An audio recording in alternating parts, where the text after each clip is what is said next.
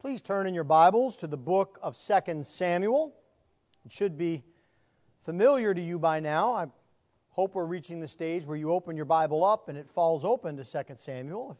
If not, you might get a bookmark and put it in there, as we're just about halfway through this wonderful book about the reign of David. We are in chapter 16 this morning. We'll be looking at David's continued flight from Jerusalem. And if you would please give attention to the reading of God's holy word. For the word of the Lord is completely inerrant. The word of the Lord is completely sufficient. And the word of the Lord is completely authoritative. 2 Samuel 16, beginning at verse 1. When David had passed a little beyond the summit, Ziba, the servant of Mephibosheth, met him, with a couple of donkeys saddled, bearing 200 loaves of bread, 100 bunches of raisins, 100 of summer fruits, and a skin of wine. And the king said to Ziba, "Why have you brought these?" Ziba answered, "The donkeys are for the king's household to ride on, the bread and summer fruit for the young men to eat, and the wine for those who faint in the wilderness to drink." And the king said, "And where is your master's son?" Ziba said to the king, "Behold, he remains in Jerusalem, for he said, 'Today the house of Israel will give me back the kingdom of my father.'" Then the king said to Ziba, "Behold, all that belonged to Mephibosheth is now yours." And Ziba said, "I pay homage. Let me ever find favor in your sight, my lord the king." When King David came to Bahurim, there came out a man of the family of the house of Saul, whose name was Shimei, the son of Gera, and as he came, he cursed continually. And he threw stones at David and at all the servants of King David, and all the people and all the mighty men were on his right hand and on his left. And Shimei said as he cursed, "Get out! Get out, you man of blood, you worthless man. The Lord has avenged on you all the blood of the house of Saul, in whose place you have reigned. And the Lord has given the kingdom into your hand of your son, Absalom. See, your evil is on you, for you are a man of blood." Then Abishai, the son of Zeruiah, said to the king, "Why should this dead dog curse my lord the king? Let me go over and take off his head." But the king said, "What have I to do with you, you sons of Zeruiah? If he is cursing because the Lord has said to him, 'Curse David,' who then shall say, 'Why have you done so?'" And David said to Abishai and to all his servants, "Behold, my own son seeks my life. How much more now may this Benjaminite? Leave him alone and let him curse, for the Lord has told him to. It may be that the Lord will look on the wrong done to me, and that the Lord will repay me with good for his cursing today." So David and his men went on the road, while Shimei went along on the hillside opposite him, and cursed as he went, and threw stones at him, and flung dust. And the king and all the people who were with him arrived weary at the Jordan, and there he refreshed himself. Now Absalom and all the people, the men of Israel, came to Jerusalem, and Ahithophel with him. And when Hushai the Archite, David's friend, came to Absalom, Hushai said to Absalom, "Long live the king! Long live the king!" And Absalom said to Hushai, "Is this your loyalty to your friend? Why did you not go with your friend?" And Hushai said to Absalom, "No, for whom the Lord and this people and all the men of Israel have chosen, his I will be, and with him I will remain. And again, whom should I serve? Should it not be his son? As I have served your father, so I will serve you."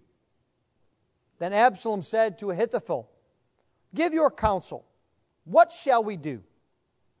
Ahithophel said to Absalom, "Go in to your father's concubines, whom he has left to keep the house, and all Israel will hear that you have made yourself a stench to your father, and the hands of all who are with you will be strengthened." So they pitched a tent for Absalom on the roof.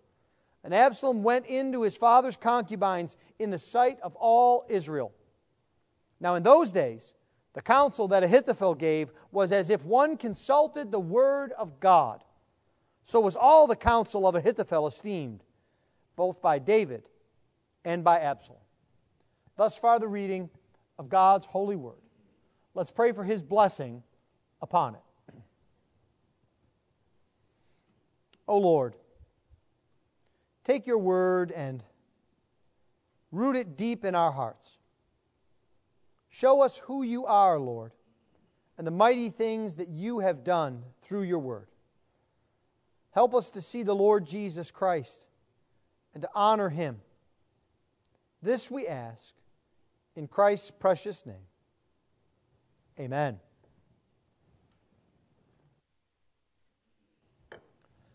Can good come out of hard times? This is what we've been looking at in this low point in David's life these past few chapters. Last week, we saw Absalom hatch a conspiracy against David, and David had to flee Jerusalem. We saw David respond with wisdom, faith, and prayer. And we also saw the Lord encourage David through three friends. Now in this chapter, David is still on the run. And we see three enemies: Ziba, Shimei, and Ahithophel. And what we see is how the Lord is still at work in David's life, even using David's enemies to make His presence known to David. This is a reminder to us that when God promises never to leave us, He means it. So let's take a look at these three scenes with three enemies of David. The first scene that we see is the deception that provides. In verses 1 through 4, we see the deception that provides. And it begins with a man named Ziba coming on the scene. Do you remember Ziba? In chapter 9, he was the servant of Saul whom David asked if there was any descendant of Jonathan that he could show kindness to. And Ziba told David about Mephibosheth. And David put Ziba in charge as the steward of all of Mephibosheth's lands. David restored Saul's lands to Mephibosheth, and Ziba was the steward to run the farm and the lands. And then we hear nothing more about Ziba until now. Now he comes on the scene bringing provisions, donkeys, bread, fruit, and wine. Now, these are not endless supplies. This won't solve David's problems permanently, but they certainly would be welcome, because you'll recall that David had to leave quickly from Jerusalem. He and his people would not have had time to gather up supplies for what could have been a long exile. They don't know what will happen. And so it would be a welcome sight to see Ziba bringing these provisions. Now, David asks Ziba in verse 3 where Mephibosheth is, because you would think that he would be with Ziba. He says in verse 3, "Where is your master's son?" That's Mephibosheth. And the answer that David gets is a bit shocking. It's not something that David expects. It's not something that we would expect. Ziba tells him that Mephibosheth has stayed behind, and that he declared that now is the time for him to reclaim the kingdom, that the kingdom will be given back to him, the kingdom that belonged to his grandfather Saul. Now, if we cheat a bit and look ahead to chapter 19, we will see that this is not the account. There's a very different account we get of Mephibosheth in chapter 19. Now, what is Ziba doing here? What's going on? I think it's very simple. He's lying. You can't match up what Ziba says here with what we know to be true in chapter 19. Now, the better question, I think, is why would Ziba do this? Why would he lie? And I think the answer is that he wants David to see him as being unusually loyal and helpful. And in order to make himself look better, he is very willing to throw Mephibosheth under the bus. If Mephibosheth looks bad, then Ziba looks even better. He's not just someone who came, he came against the wish of his master because he so loves David that he wanted to help him. He's puffing up his own image. Now, it's actually likely that Ziba doesn't have tremendous love for David because, after all, David didn't give Ziba any lands previously. He just kind of put him in charge of it. He gave him the work without the ownership. Now, I'm sure Ziba lived a pretty good life, as you can imagine that in Israel, but it's not like he owed David at this point. At the same time, it also is clear from our text that Ziba is pro-David. He doesn't have to stick his neck out here. He doesn't have to come and bring the provisions. But what we see here as we look closely is that Ziba is playing both sides here. He's helping David so that if David wins, he'll be remembered as the one who brought provisions and help. Now, it's a little risky what he's doing because he's not telling the truth about Mephibosheth, but he knows that David now obviously has no time to check his story out. He's running away from Jerusalem, not toward Jerusalem. And then later, I imagine Ziba thinks that even if his lie is found out, is David really going to ignore the help that he gave him over one lie? And maybe Ziba imagines he can say, well, I must have misunderstood my master. I was confused. But remember, when you were down and out, this is the guy that brought you to wine and the raisins. I brought you to donkeys. You can count on me, David. But the other interesting thing is that unlike the friends that we saw in chapter 15, Ziba does not go with David into exile. We also know this from chapter 19, that when David returns, Ziba goes out to meet him from the other side of the Jordan.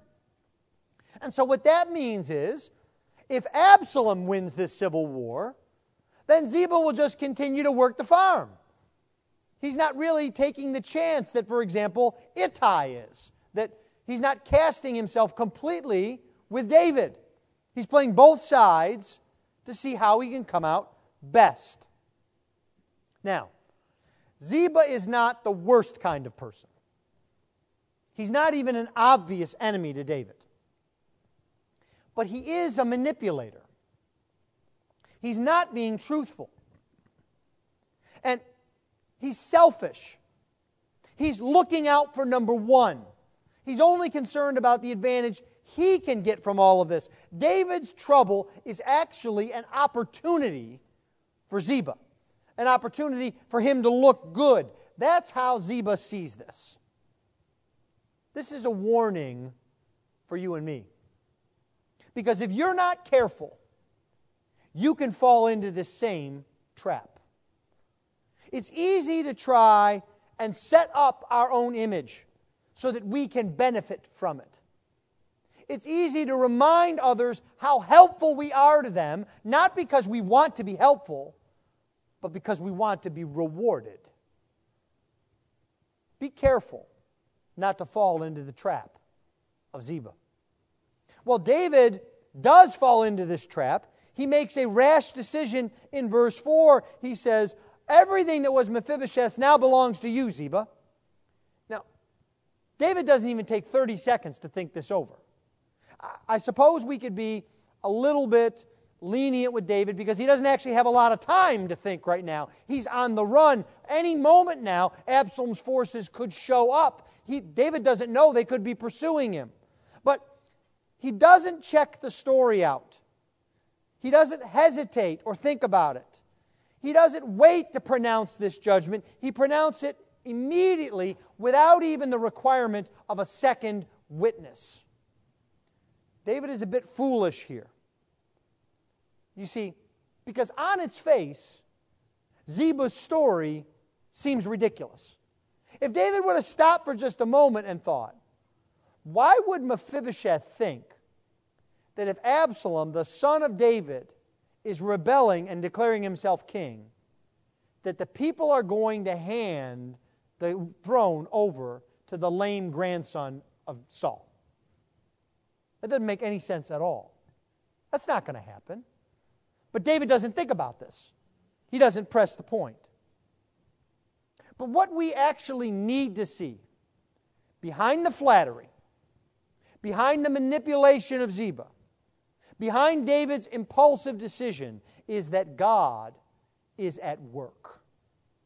Now, Ziba has his reasons for doing what he did. They're not honorable reasons. He's not telling the truth. At the same time, he is pro-David, because he only gets these lands if David wins. Ziba is out for Ziba. He's not helping David because he's the anointed king of Israel. No, he's helping David because of what he can get out of it. And what we need to see here is that loyalty for the sake of greed is not the same as loyalty for principle. But we should not think that God is silent or absent here. God is using Ziba and his underhanded ways to provide for David. David understood this. When David got to a place of safety, he wrote Psalm 3. That may be of interest to you this afternoon to read that, to get into the mind of David. And what David says in that psalm is, "The Lord sustained me."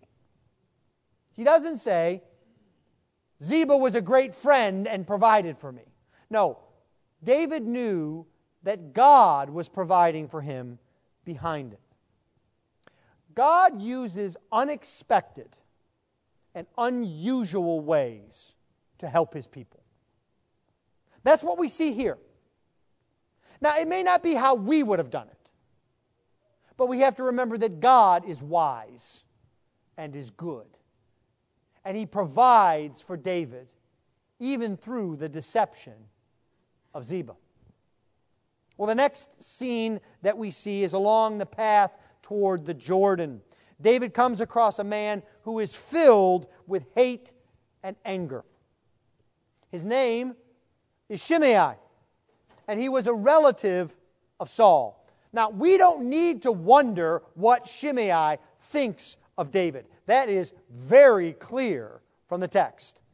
He must think that he's a safe distance from David and his men because he holds nothing back. It is a constant stream of cursing. We see this in verse 5. He cursed continually. And this likely was a stream of both foul language, which we would imagine, and criticism of David. He's calling David every name in the book. You blankety blank this, and you this and that, and you've done this, and you've done that, and I hope this happens to you. All of the worst of the trash talk is raining down on David. And there is a specific quote that we are given that is about as bad as it could get. He curses David, and he calls David a man of blood, a worthless man. And he tells him that all that David is experiencing is the judgment of the Lord on him for the blood that he has shed. Now, Shimei is very likely not referring to what we might think. Our minds might go immediately back to Uriah. But that's not what Shimei is concerned about. Shimei is convinced that David is guilty of the murders of Abner and Ishbosheth. Do you remember them?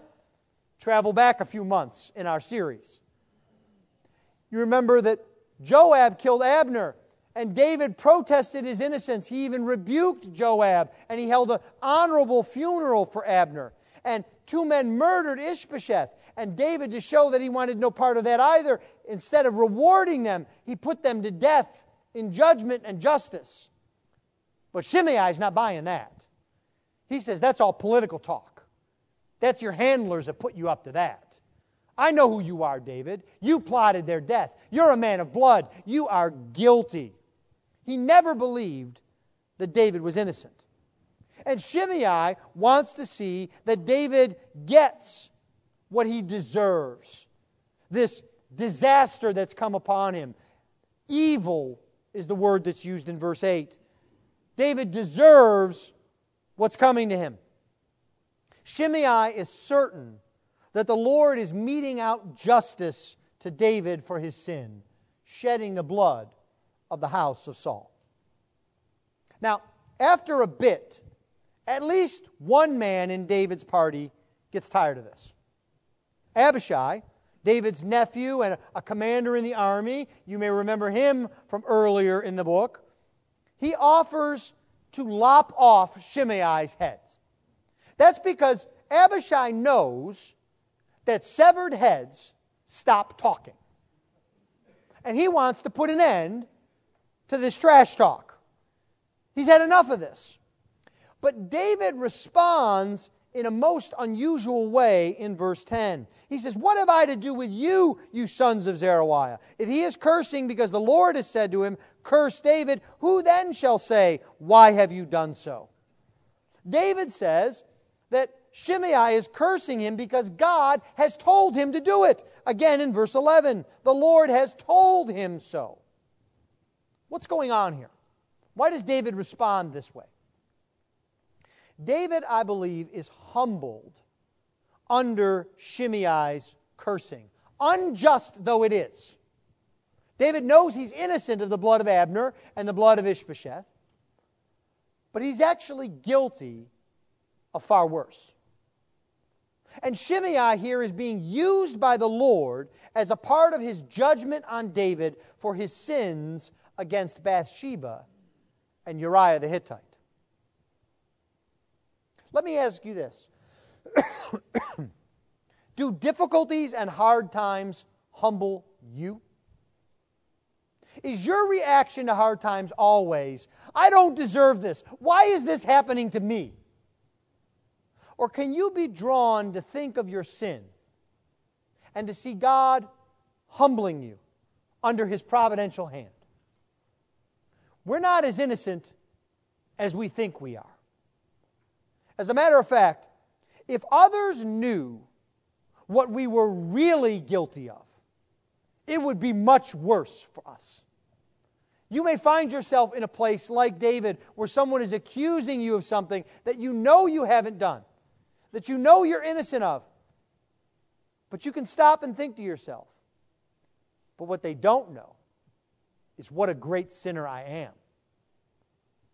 Now there is a second reason for David's reaction to Shimei, and we see it in verse 12. "It may be that the Lord will look on the wrong done to me, and that the Lord will repay me with good for his cursing today." Now there is a difficulty here with the translation. The translation from the Hebrew is hard here. The word that is translated wrong in the ESV and in other translations is translated this way as something that is happening to David. It's what suffering and affliction is coming upon David. But ordinarily, this word that's translated wrong in Hebrew is translated as iniquity or sin. Not wrong as in bad things happening, but wrong as in I've done wrong. You see how words have a range of meaning. Typically, this word means sin or iniquity.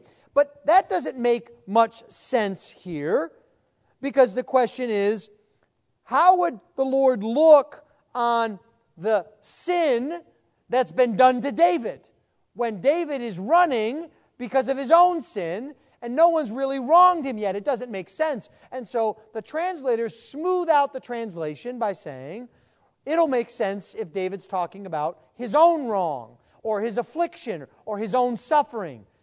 That's a permissible way to translate this, and it is, and it makes sense. But I think there's another good reason to take this word as iniquity. David here is not thinking that he's the victim. Because if David was thinking he was the victim, he would have said to Abishai, go ahead, take his head off and his arms too. I'm the victim. He's attacking me. Shut him up. Stop the wrong that's coming to me. But that's not what David does. David does the exact opposite. He says, let him go on and curse. It's coming from the Lord. Now, why would David say this? I think it's because David is aware of his own sin. What verse 12 actually says is, it may be that the Lord will look on my iniquity, my sin, and do good to me. God will look on my sin and repay me with good. Now, what does that mean? How can David say that? That makes even less sense, doesn't it? Especially to most of the world. Because most of the world operates on the principle that if I do good, God will reward me with good. And if I do bad, God will punish me with bad. A short way of describing that is works righteousness.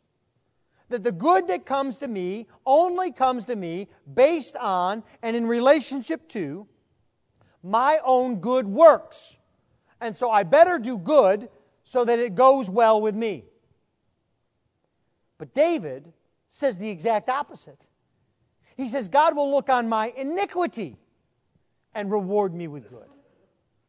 David is looking for grace. He knows that the Lord is a God of mercy and grace. That's the gospel. God looks on our sin, and in Jesus Christ, He rewards us with good. David had already experienced the grace of God over and over again, and it gave him a confidence that is evident here in the worst of times. Do you see God as a God of grace? Do you know how great a sinner you are? That is the gospel. You gain nothing by minimizing your sin and thinking God should be happy because of how great you are. No. You gain everything when you realize that you deserve nothing. And that Jesus Christ died so that you would receive mercy and grace. Because of Jesus, God has repaid you with good for your iniquity. Can you believe that? That's the truth of the gospel. Well, the third and final scene that we see is as Absalom enters Jerusalem. And here we see wickedness that reveals the truth. Absalom enters on a note of triumph. There is widespread support for his rebellion. It's shown here in verse 15. All the people and the men of Israel come to Jerusalem, and they're supporting Absalom. And ominously, we're told once again that Ahithophel is with Absalom. We know he's dangerous. And then we see in verse 16, Hushai. We're immediately reminded of who Hushai is and what he's doing because he's described as David's friend. And Hushai interacts with Absalom in a way that we can see as ambiguous because we know what's going on behind the scenes. And so Hushai comes to Absalom and he yells, "Long live the king!" And we wonder, why is he praising Absalom? But who is the king? Absalom has claimed to be the king, but who's God's anointed king? Isn't it David? It's almost as if Hushai comes up and he says, "Long live the king," King David. "Long live the king," the son of Jesse. Right? He's praising the king. And then when Absalom says, "Why didn't you go with your friend?" Hushai says, "No, whom the Lord has chosen, him I will serve." Now Absalom is just arrogant enough to think that somehow in his rebellion, God has chosen him to be the king. But we know that the man that the Lord has chosen is David. We can go all the way back to 1 Samuel. In Jesse's house, the parade of all of the sons, and Samuel's sure one of the others is the king. And the Lord says, no, he's not here. Call him out from the fields. And David comes, and he's anointed. And then we see this anointing over and over again several other times in David's reign. And so Hushai here is being very careful with his words. We should expect that because, after all, he's a spy. He's being careful. Well, then we see why David was so concerned about Ahithophel and why he cried out to the Lord in prayer. Absalom asks Ahithophel, "What should I do? What's the very first thing I should do to consolidate my power now in Jerusalem?" And the answer may surprise us, but it should also shock us and repel us. And it shows us the character of Ahithophel. Ralph Davis calls Ahithophel the Judas Iscariot of the Old Testament. Now that sounds like a very harsh criticism until we drill down a little bit here. Because the case that Davis makes is strong, because Ahithophel is forsaking God's anointed. This is not just treason against a Middle Eastern king. No. This is treason against God and His kingdom. Remember, 2 Samuel 7 is still in force. The kingdom has been given to David. It is his eternal kingdom, and God has said that it is his. And Ahithophel says, basically, I don't care. I'm going to betray God's chosen. David certainly saw this as a betrayal. It's likely that there are 2 psalms that make reference to this betrayal by Ahithophel. In Psalm 55, David writes, "For it is not an enemy who taunts me, then I could bear it. It's not an adversary who deals insolent with me, then I could hide from him with me. But it is you, a man, my equal, my companion, my familiar friend. We used to take sweet counsel together. Within God's house we walked in the throng." And again, in Psalm 41, "Even my close friend in whom I trusted, who ate my bread, has lifted his heel against me." Now that psalm should remind you of another betrayer. Because our Lord Jesus Christ quotes Psalm 41 in John chapter 13, verse 18, to refer to Judas. Jesus is making the connection here between Ahithophel and Judas. And if you had any doubts about this, if you thought this is commentary sleight of hand, look at Ahithophel's counsel that he gives. He tells Absalom to go into his father's concubines. He says, set up a portable bedroom on the roof so that everyone can see and everyone can know what you're doing. If Ahithophel was an advisor in 2021, he would be on the phone with CNN and Fox News and every other outlet and say, "Come on down to the palace. There's good video for you." Broadcast it throughout the land. In this way, Ahithophel knows that Absalom will make public his assault on David. There will be no turning back from here. That's why the hands of those who are with him will be strengthened. The bridges will be burned. They will be sold out for Absalom. You recall that going into a king's concubine, taking his harem from him, was a public way of declaring rebellion against the king and that I have the throne. You recall back earlier in this book, Ishbosheth challenged Abner about this very thing. This is a deliberate action by Absalom. But it's also wicked. It's offensive. So why do we need to know about this now? Isn't this something that could have been summarized? Couldn't our narrator have said, Absalom makes a public shame of David?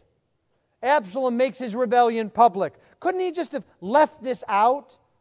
I know that for parents of small children, it would be great if it was just left out. It's an uncomfortable passage.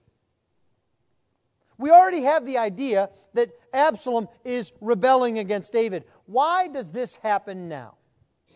And why, curiously enough, does verse 23 tell us, after the counsel has been given, that the counsel that Ahithophel gave was as if one consulted the word of God? Now that seems out of character. Ahithophel gives this wicked advice, and our text tells us that it was as if it was the very word of God. What's going on here? Why does following Ahithophel's advice become like consulting the word of God? Is God pleased by what's happening here? Of course not. But we have to remember what we heard in the past. The narrator doesn't make this easy for us. He could have helped us by beginning verse 23 by saying, "And so the word of Nathan the prophet was fulfilled." Or if this were a movie, there would be some text scrolling along the bottom of the screen reminding us of chapter 12. Go back there with me if you would for just a moment. 2 Samuel 12, verses 11 and 12. "Thus says the Lord, Behold, I will raise up evil against you out of your own house. And I will take your wives before your eyes and give them to your neighbor, and he shall lie with your wives in the sight of the sun. For you did it secretly, but I will do this thing before all Israel and before the sun." Do you see it here? The Lord is using the wicked counsel of Ahithophel to fulfill His word. His word is fulfilled right here. Now, that doesn't make Ahithophel any less guilty for his counsel. You know, Jesus was delivered up by the definite plan and foreknowledge of God. Peter tells us that in Acts chapter 2, verse 23. But we're also told that Jesus was delivered up and taken by the hands of wicked men, lawless men. And they were not innocent in their actions. The Lord used their wickedness to bring about His will. So what does that mean then for us? It means that even when evildoers have their way, even when they succeed, so-called, God is still in control. Their evil only serves to carry out God's plan. And their wickedness here reveals God's truth. This chapter is a reminder to us not to be afraid of evildoers. They may seem to succeed.